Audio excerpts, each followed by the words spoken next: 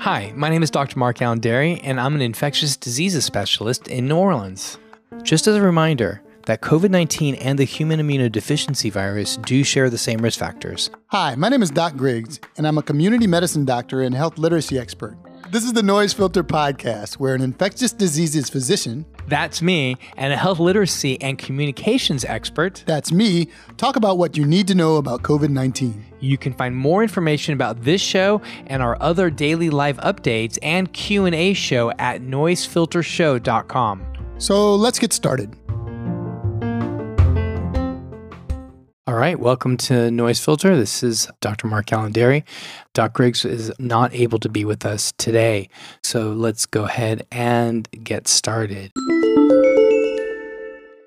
Vaccine incentives impact on response. From free donuts at Krispy Kreme to free beer at your local bar, companies and organizations across the nation are offering a variety of incentives to those who can show they got vaccinated. On the other hand, arguments for more federal relaxation of rules have been made to provide the incentive. Today, we'll discuss what incentives work and how they have affected vaccine turnout. In May, Erie County of New York had its highest vaccination rate following a brewing company offering free beer to vaccinated people. Other states like New Jersey, Connecticut, West Virginia, and DC are also implementing similar incentive programs. Krispy Kreme is offering free donuts for people who bring in their vaccination card, and many other businesses are following suit as part of an effort to increase vaccinations. Now, at the same time, many argue that more effective incentive would be if the federal government relaxes masking and social distancing regulations. The experts weigh in with the data. So here we go.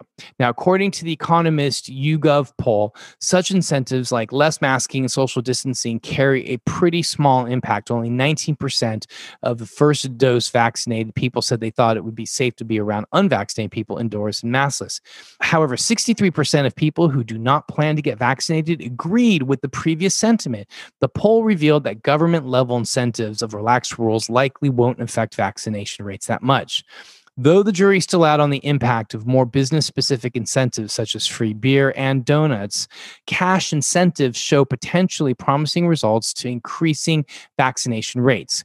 A current survey of tens of thousands of participants showed that 34% of unvaccinated people would get vaccinated for a $100 reward, and 28% would get vaccinated for a $25 reward.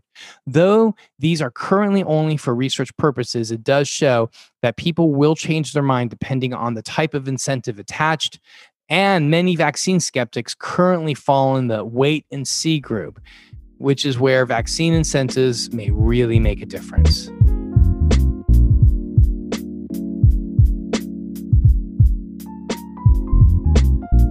Researchers introduce tests that can screen for flu and COVID simultaneously. While 2020 didn't see the typical flu season, thank goodness, researchers anticipate that the easing of lockdown policies and return to in-person school and work will bring the flu back along with it. I totally agree with that. According to the New York Times, the return of the flu will pose an important question for many people. Do I have COVID or do I have influenza? Now, some scientists at South Dakota's Sanford Health System have developed a test intended to answer this question all at once. They call the test a quad test because it tests for 4 viruses at the same time. 2 types of influenza, COVID-19, and RSV, the respiratory syncytial virus. While some COVID tests now are antigen tests, which look for the proteins of the virus, the quad test is a PCR test, which stands for polymerase chain reaction. This test detects RNA and are more accurate than antigen testing.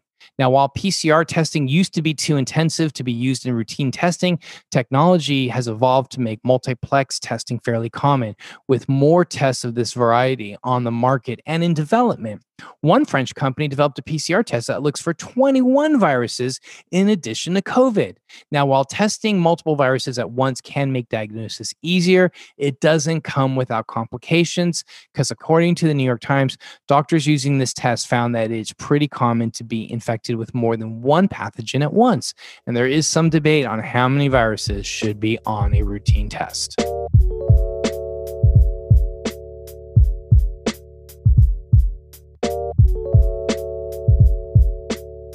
Expanding efforts to protect migrants. A public health order was made during the last administration that basically closed the U.S.-Mexico border to many migrants because of the public safety concerns due to the pandemic.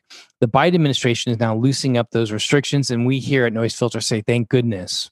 More vulnerable migrants are now being granted humanitarian exceptions. This includes families with children and people of transgender experience who face physical danger in border towns. Most are still being rejected, but the number of those seeking asylum is thankfully increasing. A Homeland Security Department spokeswoman told NPR that they are working to streamline a system for identifying and lawfully processing vulnerable individuals with humanitarian exceptions. This requires close coordination with international NGOs in Mexico, as well as COVID-19 testing to ensure safety of both migrants and citizens. Though there is progress being made, migration experts and aid groups believe that this is also creating confusion about who can be considered vulnerable. It seems like it's based on chance, which may be cause for another surge of migration.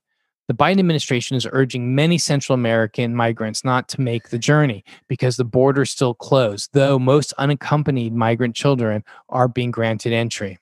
This is a controversial topic, with some people wanting to limit the number of migrants arriving. But also, immigrants' rights groups are pushing to do more for the vulnerable who are seeking asylum, and part of that is lifting this public health order.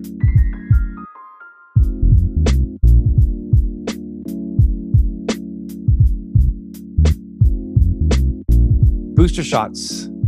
Now, with about 52% of the country fully vaccinated, people are beginning to see remnants of normalcy and pre-pandemic freedoms. Now, while the day someone gets fully vaccinated will be cause for celebration, joy, and relief, it may not be the last time you need a COVID vaccine. Booster shots may become necessary in the future to continue immune protection and response. It remains a question of how long these vaccinations offer protection. In the case that they may weaken over time, developers are working on creating booster shots to ramp up protection again. In April, Pfizer said people who receive 2-dose vaccines may need to get a third booster at the 12-month mark. And in May, Moderna similarly reported that a third dose would be needed in the fall.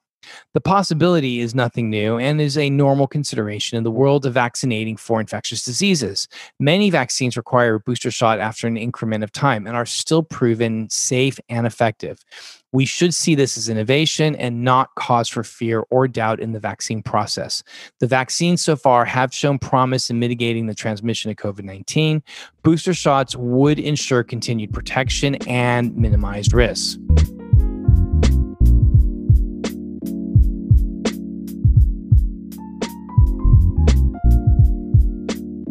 Parents of young adults reconnect. The pandemic has paved the way for major shifts and changes to our lives, and some of those changes are difficult and unwanted, whereas others are actually pleasant surprises. For parents of young adults, the silver lining of the pandemic has offered an opportunity to reconnect with their children.